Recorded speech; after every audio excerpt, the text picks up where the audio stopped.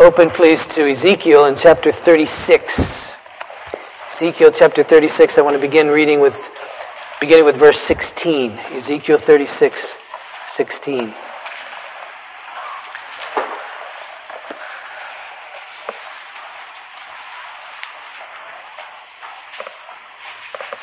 Ezekiel 36, 16.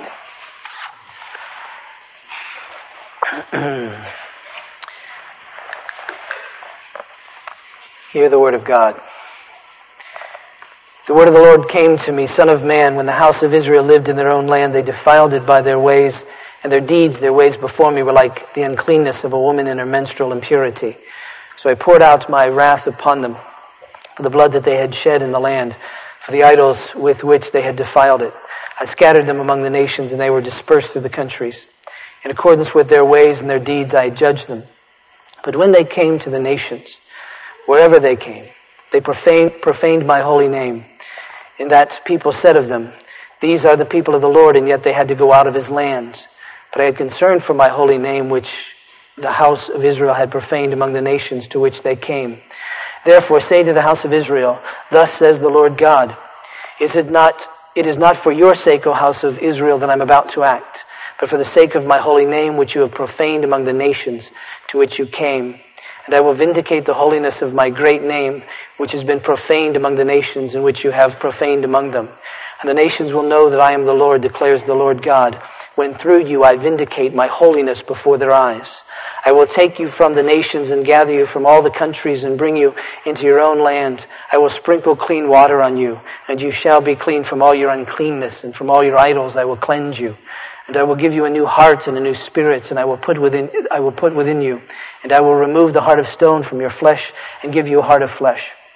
And I will put my spirit within you and cause you to walk in my statutes and be careful to obey my rules. You shall dwell in the land that I gave to your fathers, and you shall be my people, and I will be your God. And I will deliver you from all your uncleanness. And I will summon the grain and make it abundant and lay no famine upon you. I will make the fruits of the tree and the increase of the field abundant, that you may never again suffer the disgrace of famine among the nations. Then you will remember your evil ways and your deeds that were not good, and you will loathe yourselves for your iniquities and your abominations. It is not for your sake that I act, declares the Lord God. Let that be known to you. Be ashamed and confounded for your ways, O house of Israel.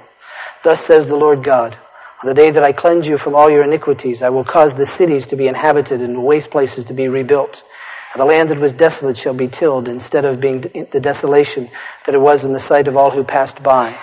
And they will say, this land that was desolate has become like the Garden of Eden, and the waste and desolate and ruined cities are now fortified and inhabited. Then the nations that are left all around you shall know that I am the Lord. I have rebuilt and the ruined places and replanted that which was desolate. I am the Lord. I have spoken, and I will do it.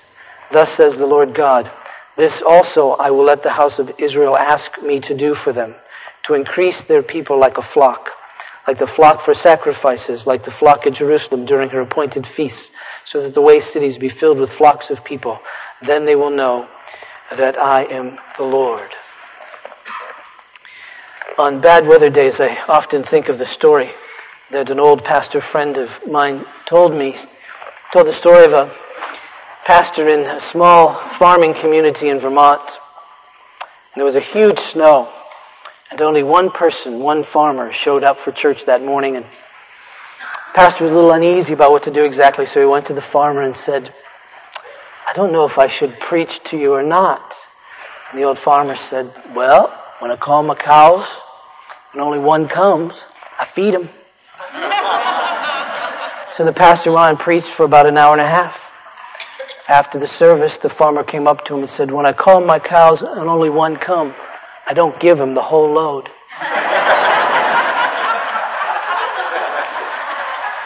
But I am, because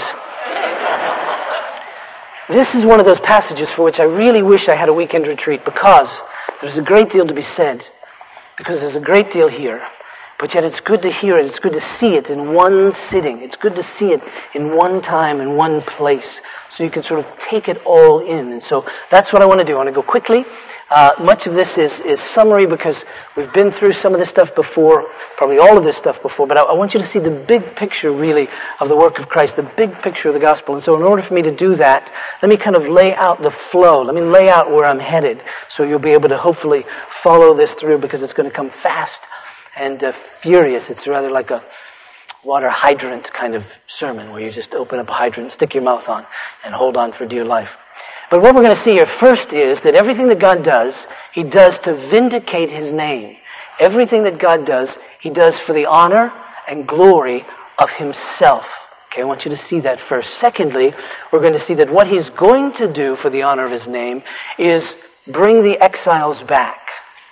But thirdly, what we're going to see is when He brings this whole promise of bringing the exiles back is really bigger than even that. Because it's going to end up in a place that resembles the Garden of Eden. And what that all will entail, fourthly, is that there will be a very personal, in the lives of people, cleansing that will take place. And there will be a transformation in people's lives because they'll receive a new heart and a new spirit. He'll take out hearts of stone that are resistant and put in hearts of flesh that are soft and beating. And not only that, He will put the very Spirit of God within them so that people will be able to walk in God's ways and obey God. And that will, in fact, lead to end up in this great paradise, something that resembles the Garden of Eden. And not only that, it's going to be a situation not for the few, but for the many. That there'll be a great multitude that will assemble in this place. Okay? That's where we're headed. Now to begin, there's a nice summary to sort of set all of this up in verses 16 through 19. And there we find in those verses of Ezekiel 36, we find in those verses, we find this summary that says that Jerusalem, that point, ancient Israel, Jerusalem was unclean, impure before God.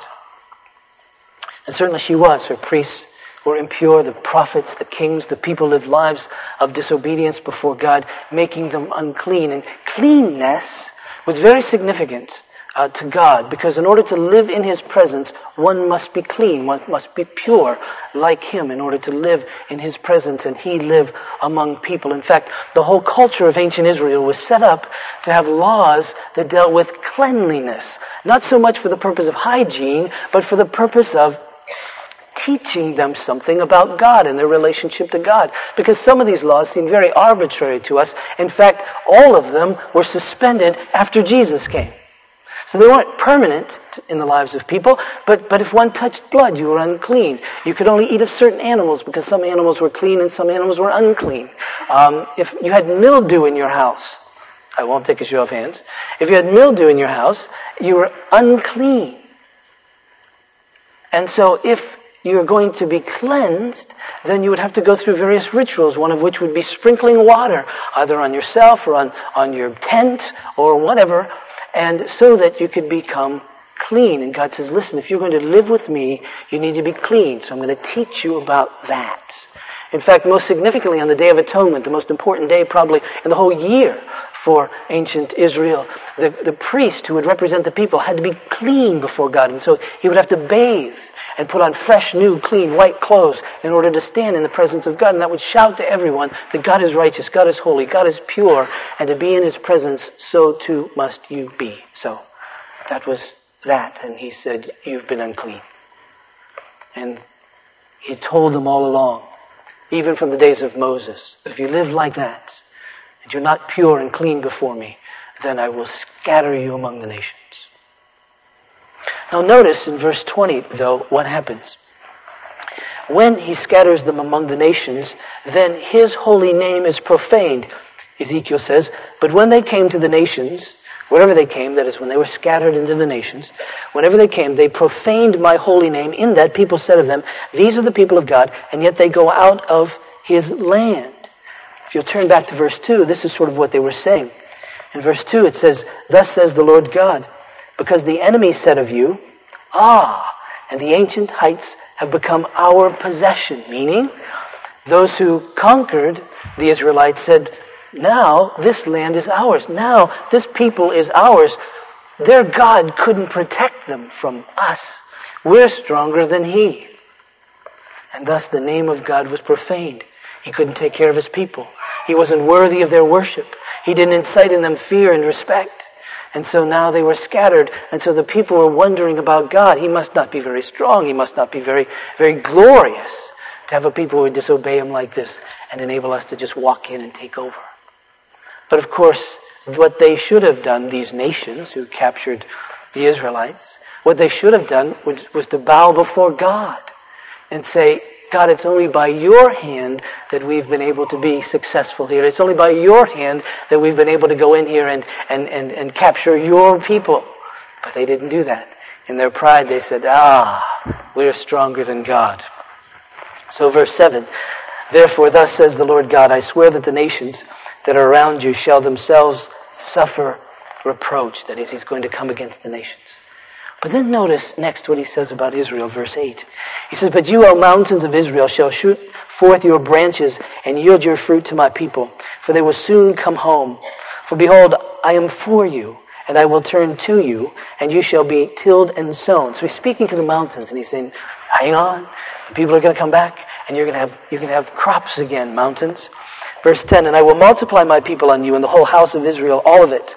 The cities shall be inhabited, and the waste places rebuilt. And I will multiply on you man and beast, and they shall multiply and be fruitful, and I will cause you to be inhabited as in your former times. And then notice this sentence, part of sentence. And He says, and I will do more good to you than ever before. Is that amazing? He says, I'm going to take all of these people that have been against me, and all of these people that have been unclean, and I'm going to bring them back, and I'm going to do more good to them than I ever have before. And then this next sentence, that's all throughout Ezekiel, and I've been reading it now for months. I haven't said anything about it. Just been reading it. The next sentence, then you will know that I am the Lord. He's more explicit in verse 22. He says, therefore say to the house of Israel, thus says the Lord God, it is not for your sake, O house of Israel, that I'm about to act, but for the sake of my holy name, which you have profaned among the nations to which you came. And I will vindicate the holiness of my great name, which has been profaned among the nations, and which you have profaned among them.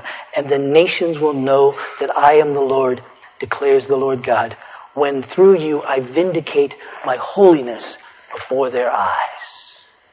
That's this first point I want to make. And that is that what God does, He does to vindicate or to honor or bring glory to His name. That is, everything that God does revolves around Him. Now that may sound odd to you. Worse, it may sound egotistical. Worse, it may sound kind of babyish. I mean, why is God so concerned about His name, Hasn't He heard, sticks and stones can break my bones, but names can never hurt me? I mean, what's with God?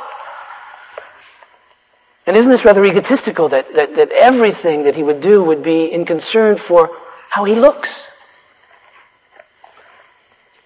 When I was a kid, there was one of the other little kids playing with us, and they sort of were being bossy that day. We would oftentimes turn to that kid and say, who made you God? Because implicitly, we knew that God's the only one who gets to have everything revolve around Himself. We don't. And we don't because we're not God. But God does because He is God. You see, we don't get to have everything revolve around ourselves. That's selfishness and arrogance and pride. And we don't get to do that because we're the same, you and me. And I don't get to be uppity on you, and you don't get to be uppity on me. We're just kind of all the same. Life doesn't get to revolve around me, I've learned. And life doesn't get to revolve around you. You've learned. I mean, it just doesn't work that way. Nor should it. But life should revolve around God. Who else should He revolve His thinking, His speaking, His doing around other than Him? If He revolved it around something other than Him, He would be an idolater. Because idolatry is when you set up something that is your God. And if it's your God, it means it defines your life and then directs your life and you delight in it. And God is God, and therefore He should define everything in accordance with Himself. And He then should direct everything in accordance with Himself, and He should take great delight in what He does. Else, He would be sinning. And so everything that God does revolves around Him. Everything does. We're to live for His glory. He's to live for His glory. We're to delight in Him. He's to delight in Him. And He says, I will vindicate my holiness. That's righteousness. Righteousness really is an unwavering zeal for the glory of God. And so God is righteous because He has an unwavering zeal for His own glory. And when we're living righteously, then we would be having an unwavering zeal for the glory of God too. And so everything that God does, He does for the sake of His whole name. Hang on to that. I know it's a bit of a heavy concept to start a sermon, but it's me. Hang on to that, and because it's going to be important in a minute. Well, it's important all the time, but I'll bring it back into the sermon in a minute. Or 10. Everything God does, He does for the sake of His name. Now, we've been reading this statement along as we've been going through Ezekiel, primarily in the context of judgment. Primarily, we've been reading it thus far, where God says, I'm going to destroy Jerusalem. Then they will know that I am their God, or I am the Lord. And He said, then I'm going to destroy the Edomites. Then they'll know that I am the Lord. I'm going to destroy this group. Then they'll know that I am the Lord. And that's true. Because as God, He has every right to judge. And when He's been offended, He has every right to judge. And that shows that He really is God. He will not be mocked. But He's going to show that He's the Lord here a bit differently. He's going to show that He's the Lord here by taking a group of people who've rebelled against Him, who've dishonored Him, who've profaned His name, and He's going to restore them and do them good. Now that's amazing. You see, we understand, or at least should, logically we understand judgment. That is, an eye for an eye and a tooth for a tooth makes sense to us. Actually, for us, if someone takes our eyes, we want to take their head. Or if someone takes our tooth, we want to take their life. So it's even unjust at that point. But an eye for an eye and a tooth for a tooth, justice, that makes sense. If God does that, that makes sense. But if God were going to do that, and that's the only way He was going to display His glory, He could have done that all the way back in Genesis chapter 3. He could, after Adam sinned, just said, okay, I set this up for human beings, and they sinned against me, and so I'm going to destroy them. But He doesn't. He makes a promise that He's going to save. Because He's worthy to have a people who worship Him and praise Him. And you see, what's amazing about this majesty of God is His utter goodness and His mercy and His grace. The Apostle Paul, when he writes about Jesus, speaks to that. You don't need to turn to this. But in Romans in chapter 5, Paul speaks to it, this amazing love of God. He writes, for while we were still weak at the right time, Christ died for the ungodly. For one will scarcely dare die for a righteous person, though perhaps for a good person one would dare even to die. But God shows His love for us in this, that while we were still sinners, Christ died for us. That's what's amazing. I'm not amazed by the fact that God would judge me and condemn me a sinner. What amazes me is that in my rebellion against Him, He would save me. Now God says, when this happens, people are going to realize there is none like me. Nobody would do this. Never on the face of the earth would a God take a people who's rebelled against Him and who's profaned His name. Never have they seen a God be good to them and to bless them. And I'm going to do that. I'm going to bring you back. I'm going to do more good to you than I've ever done before, than you could ever have imagined. And so He's promising then to bring back the exiles. But what we're reading here in Ezekiel is bigger than that. It isn't just that. I mean, it's that. They will come back. But it's bigger than that, because He goes on to speak in very personal and very transforming, very revivalistic kinds of terms. Because first of all, he says, I'm going to cleanse you. Now you see, that was huge for them. Cleanse us? I'm going to sprinkle water and cleanse you. Before, all kinds of things were cleansed, people were cleansed, but it was just sort of this ceremonial thing to show that we needed to be cleansed. But this gets at the fact that a cleansing is going to happen, and it appears to be permanent. And it appears to be internal, because he says, I'm going to give you a new heart and a new spirit. I'm going to take out your heart of stone that's resistant and rebellious, and I'm going to put in a heart that's responsive and repentant. So I'm going to take out your heart of flesh and your heart of stone. I'm going to put in a heart of flesh. I'm going to give you a new heart and a new spirit. This inner transformation is going to take place. Jeremiah puts it like this. He says, God says, I'm going to write my law upon your heart. So that my law isn't going to be something foreign to you. It isn't going to be something that you read and go, oh, yuck. It's going to be something that's right there on your heart. And you're going to hear my law with your ears and embrace it with your heart, because that's now who you are. Your whole disposition has changed.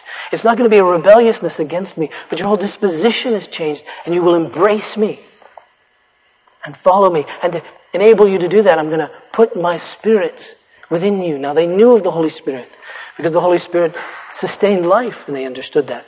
And the Holy Spirit worked in them and among them and even brought them new life. So it's the same Holy Spirit. But now the degree to which they will have the Holy Spirit seems to be greater.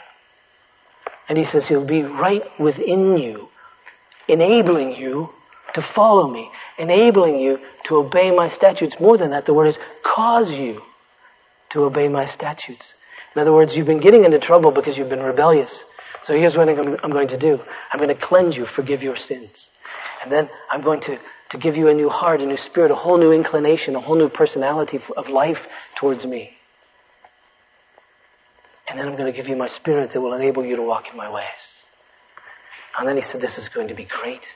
It's going to be like Eden, verse 35. And they will say, this land that was desolate has become like the Garden of Eden. We've read about this in Ezekiel from time to time. Thus far he's called it the covenant of peace, where there will be a great living together with animals and people and everybody together, and great abundance of crops, and everything will be at peace, and everything will be wonderful. And he says, yes, it'll be like Eden. And then he not only says that, but notice in verse 37, he says, thus says the Lord God, this also I will let the house of Israel ask me to do for them, to increase their people like a flock, like the flock for sacrifices, like the flock at Jerusalem during her appointed feasts, so shall the waste cities be filled with flocks of people. Then they will know that I am the Lord. He says, you'll know because there'll be so many. And they would envision at this moment in time what Jerusalem would have looked like on the great days of the feasts, Passover and so forth. Because in those days, the streets were filled, jam-packed throngs of people and animals come for sacrifice. It would be a mess. It wasn't like a big 8-lane highway. It was like a little street.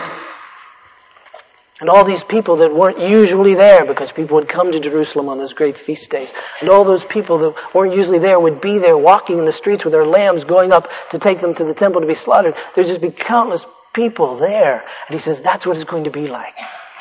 It's going to be like cleansing, new heart and spirit towards me, my spirit within you, enabling you to walk in your way. It's going to be like Eden. It's going to be throngs of people all over.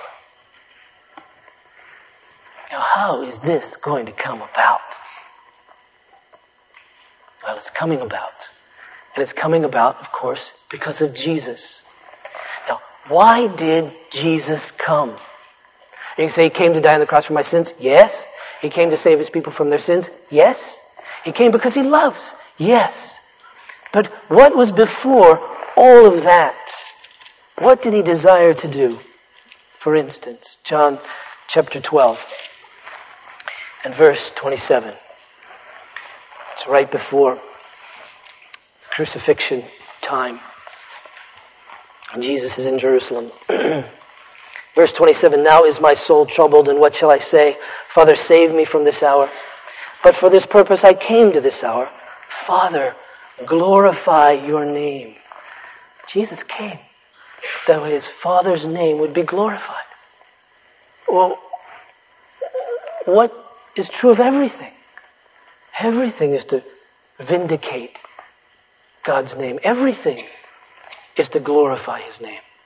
And so Jesus comes to glorify His name as Jesus is praying His prayer in John chapter 17, verse 4. Here's what He says to His Father. He said, I glorified you on earth, having accomplished the work that you gave me to do. And now, Father, glorify me in your own presence with the glory that I had before the world existed. Jesus came so that His Father would be glorified, so that He would be glorified with the glory that He had before He came. That is, that God might be glorified. That's why He came. And so God says in Ezekiel 36, He says, I'm going to vindicate my name. I'm going to vindicate my holy name by doing something. And so Jesus comes on the scene with that very purpose, to glorify the profaned name of God, to lift it up, to vindicate it, to say God is great. And so how's He going to do that? By cleansing. The blood of Jesus cleanses us from our sins. In fact, when Peter was preaching in Acts chapter 15, or not preaching, he was at the Jerusalem Council in Acts chapter 15, and he's explaining what happened to the Gentiles who came to faith. In Acts chapter 15 and verse 8, we read of Peter who said, and God who knows the heart bore witness to them, that is these Gentiles, by giving them the Holy Spirit just as He did to us. And He made no distinction between us and them, having cleansed their hearts by faith. And you see, when they heard this, bells and whistles should have been going off in their heads. Cleansing? Cleansing? We've heard about cleansing. Ezekiel talked about cleansing. Ezekiel talked about a cleansing that would take place, that would lead us into a place like the Garden of Eden. This cleansing is here. Of course, we know these passages. I'll just give you one more. 1 John, in chapter 1, verse 7. But if we walk in the light as He is in the light, we have fellowship with one another, and the blood of Jesus, His Son, cleanses us from all sin. Verse 9, if we confess our sins, He's faithful and just to forgive our sins and to cleanse us from all unrighteousness. There's a cleansing that comes. Why don't we need all these food laws anymore and all those purification laws and all of that? Because Jesus cleanses it all. We don't need that object lesson anymore. It's simply that Jesus is the cleanser. He cleanses it all. He makes it all clean. Sin stains us, dirties us, and Jesus cleanses us. And not only that, Jesus speaks of this whole transformation of life. When He was talking to Nicodemus, you remember, that we have in John in chapter 3, Jesus speaks of this new heart and this new spirit. For instance, in John 3 and verse 5, Jesus answered Nicodemus' question. Jesus answered, truly, truly, I say to you, unless one is born of water and the Spirit, he cannot enter the kingdom of God. That which is born of the flesh is flesh. That which is born of the Spirit is spirit. He says, listen, again, bells and whistles. Water, Spirit. Oh, there was a cleansing, a sprinkling with water. Figuratively, Ezekiel talked about. And now Jesus comes on the scene. That there is going to be this new birth that's going to come about by the Holy Spirit. A new heart, a new spirit. Paul speaks about it very forthrightly in a verse that trust you know in 2 Corinthians in chapter 5 verse 17. And Paul says, therefore, if anyone is in Christ, he's a new creation. The old has passed away, behold, the new has come. All of this is Ezekiel kind of language. New heart, new spirit, heart of stone out, heart of flesh in, new creation. Paul, when he writes to the church in Colossae, says, you're a new self now. There's been a radical change with the old self. The old self is over there. The new self is over here. There's a difference, and that's who you now are. And all of this by Jesus. Again, bells and whistles. This is what Ezekiel talked about. And then Jesus, of course, said, listen, on the night that He was betrayed, I'm going to send the Holy Spirit. And He's going to be among you. And He's going to be in you.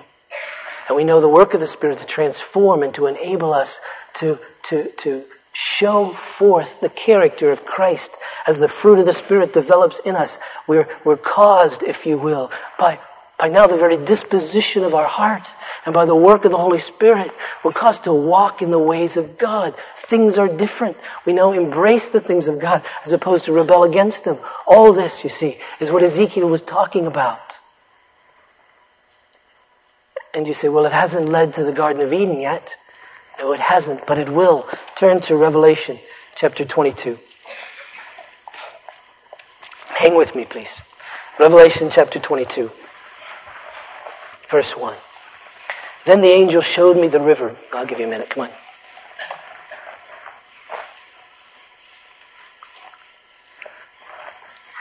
Got it? Okay.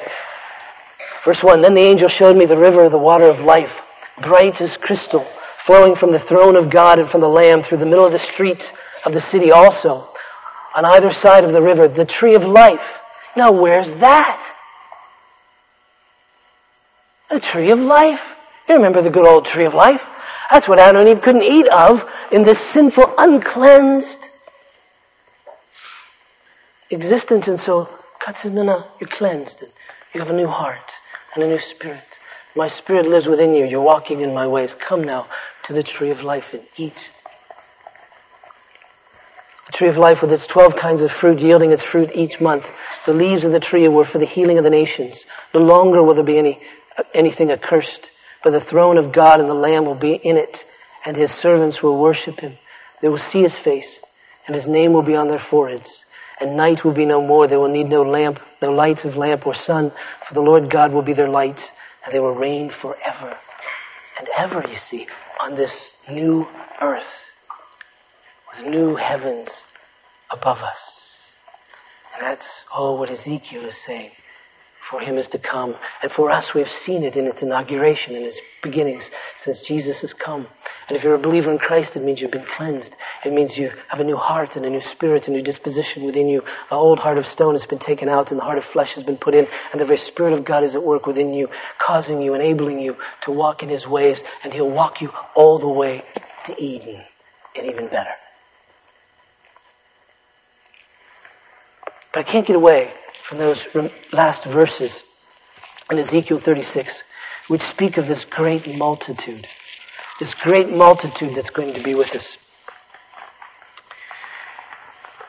And you have to say, well, who are they going to be? Well, Hosea begins to speak of this great multitude, for instance. In Hosea, in chapter 1, verse 10, we read this. Yet the number of the children of Israel shall be like the sand of the sea. Now again, if you're reading Hosea, bells and whistles should start to go off. Because you could say, that was promised to Abraham. See, when God came to Abraham, he said, your descendants will be as numerous as the stars in the sky and the sand on the seashore. Genesis 15, Genesis 22, and a ton of other places. Your descendants will be like the stars in the sky. In fact, it takes Abram out, you remember, and says, look up, count the stars. In the language there, it's count the uncountable stars. And I don't know if you've ever kind of tried to count the grains of sand on the seashore or not. But right when you get work, because it's going to take some time. Numerous. So Hosea begins to speak.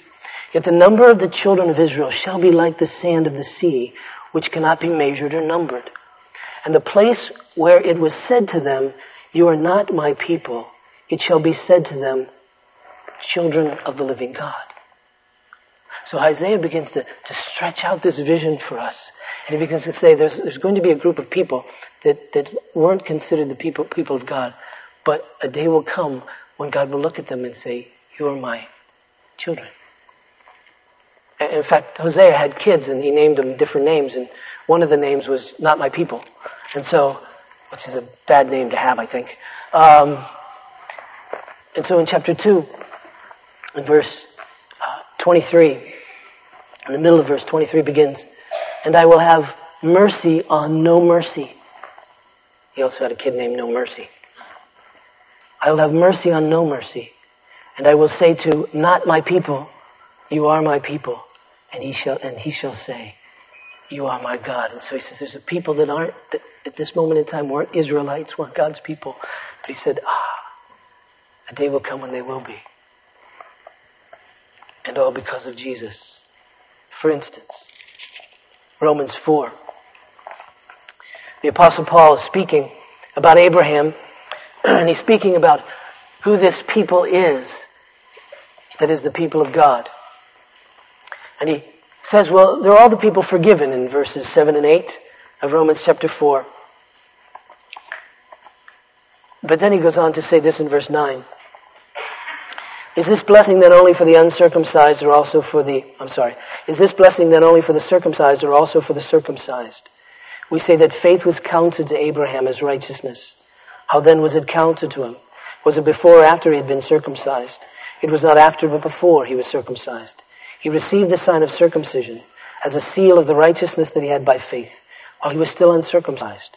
The purpose was to make him the father of all who believe without being circumcised, that is, non-Israelites, so that righteousness would be counted to them as well, and to make him the father of the circumcised who are not merely circumcised, but also walk in the footsteps of the faith that our father Abraham had before he was circumcised. That is,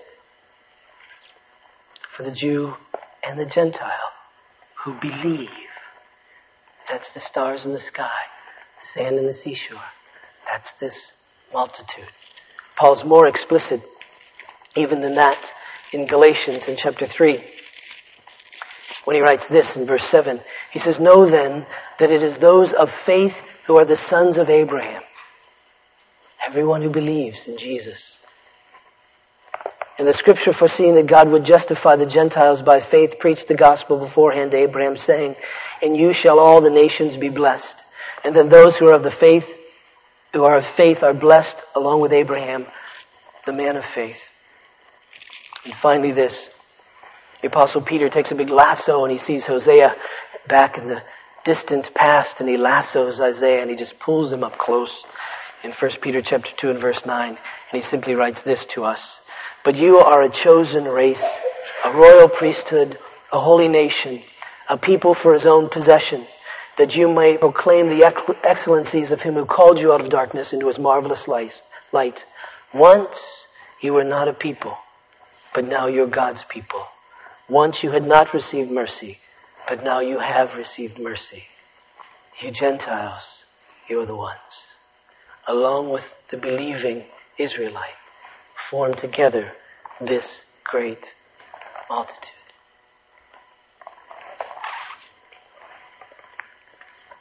So how are we to respond? Well, very quickly we're to respond in humility. Because, of course, God said he did this for his sake and not ours. When he says for his sake, of course, he doesn't mean that it wasn't for our benefit. It certainly was. But he said it wasn't because we deserved it that he did it. It was simply because he is marvelous. He is great. He is majestic. He did it because he is love, not because we are lovable. So we can't be proud of this. He did it. And of course we should praise him. But there's one last thing that I can't get away from this passage, and this won't take long. It's in verse 37 of Ezekiel 36. Thus says the Lord God, this also will I let the house of Israel ask me to do for them. That's a marvelous expression. He's saying, Israel, you get to pray for this. I'm going to let you ask me for this. You see? Sort of like your mom saying to you, I'm going to let you ask me for another piece of chocolate cake. What would you do? Well, I know what I would do. Please. Right? He says, this is what I'm going to let you ask. I'm going to let you ask. He says, I'm going to let you ask to increase their people like a flock. I'm going to let you ask me to bring in a bunch of people. The stars and the sand. I'm going to ask you. I'm going to let you ask to bring them. And I can't help but think about when Jesus was teaching us to pray. He said, pray like this. Our Father, who art in heaven, hallowed be your name. That is, Father, vindicate your name. Father, glorify your name. Don't let us profane your name. Let people know that you're the Lord. And the way that you said you're going to let us know that you're the Lord is by cleansing people. And by giving them a new heart and a new spirit and putting your spirit within them so they can walk in your ways. Father, vindicate your name like that. Hallow your name like that. May your name be holy and revered because of that, and people would know that that's who you are. Please, Father, do that. And then you remember the time that Jesus was looking out over the people and he saw them as sheep without a shepherd and harassed. He had compassion upon them. And he turned to his disciples and he said, pray earnestly. Pray earnestly, sincerely, passionately, zealously. Pray earnestly, he said, to the Lord of the harvest that he would send out laborers into the harvest. Why? Because the harvests were white. The harvests were ready. The multitude was there. And the night that Jesus was betrayed, he spent a great deal of time with his disciples talking about a number of things. He talked to them some about bearing fruit. Certainly the fruit that would come by the fruit of the Spirit, but also bearing fruit of the harvest. And it's always been interesting to me that it was on that night that Jesus chose to first say to his disciples, ask me anything. Ask me. It's almost as if he's saying to them, I'll let you ask me to bring forth the multitude.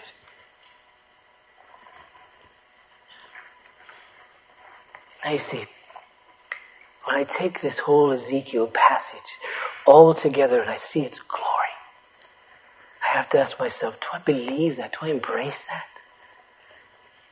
Do I believe myself because of the work of Christ to be cleansed and changed and indwelled by the Holy Spirit that I may walk in his ways? Yes. Do I believe that there's a multitude?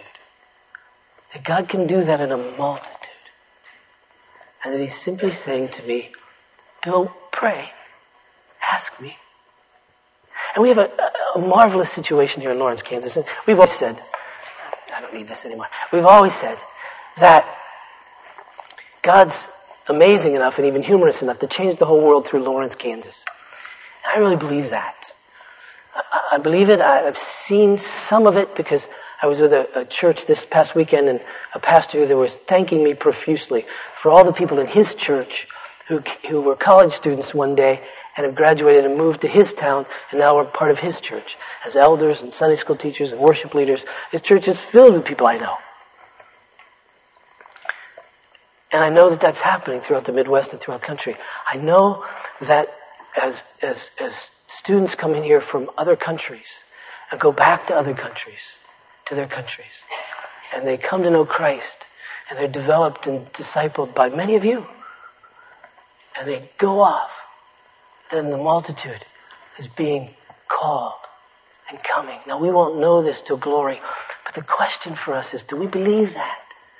Do we believe this word of God, that the descendants of Abraham by faith will be as many as the stars in the sky and the sand on the seashore? And God says, I'll let you ask me for that. You're sitting tomorrow morning and you don't know what to pray for in your life. Pray for that. Pray for our children. New hearts, new spirits, that God would take out hearts of stone and put in a heart of flesh and put his spirit within them.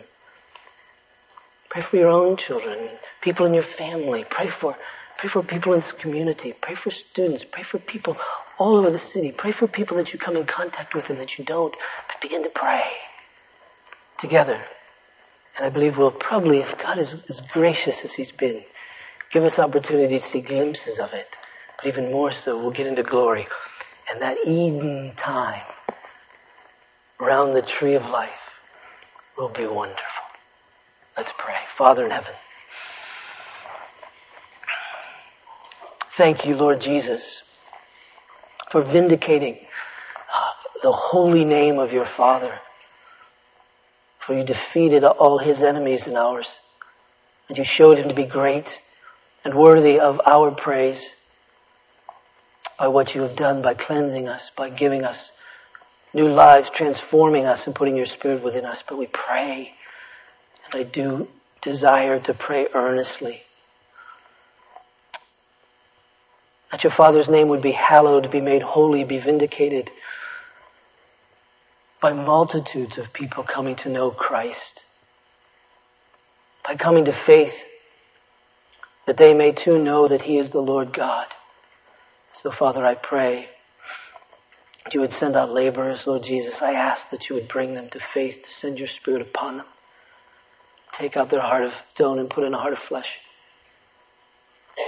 And that you would enable us to be a part of that. That's our heart's desire in Jesus' name. Amen. Please stand for the benediction. As you do, I remind you that there are elders available to pray. Please take advantage of that. I remind you of our time on Wednesday evening for our dinner and time together. The response to the benediction is, Christ died for me. Hallelujah. Martin Luther once said that Christianity is a religion of personal pronouns. It isn't just that Christ died for sinners, which He did, but when one comes to faith, Christ died for me. And if that's the testimony of your life, what Ezekiel prophesied has come true in you. And your response would be, hallelujah. Please receive this as God's benediction. Now to Him who is able to keep you from falling and to present you blameless before His glorious presence, and that with great joy. To only wise God and Savior Jesus Christ, to whom be glory, dominion, majesty, and power, both now and forevermore. And all God's people said, Christ died for me. Hallelujah.